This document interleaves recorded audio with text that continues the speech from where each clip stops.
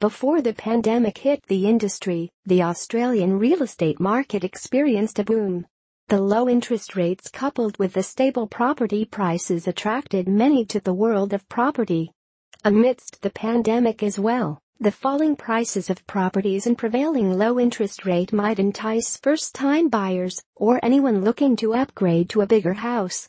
However, whether it is from the stock market perspective or home buying, there are things to put into consideration. Especially at a time where the market is still not stable and many are experiencing income decline. As the economy is just rearing its head up, anyone looking to step into the door of property must tread with caution.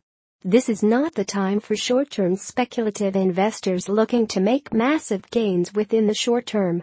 Investors should approach the market with more realistic investment goals. The rise in demand will surely lead to a surge in prices. The stage is set for investors to become active again this time, with long-term investment in view.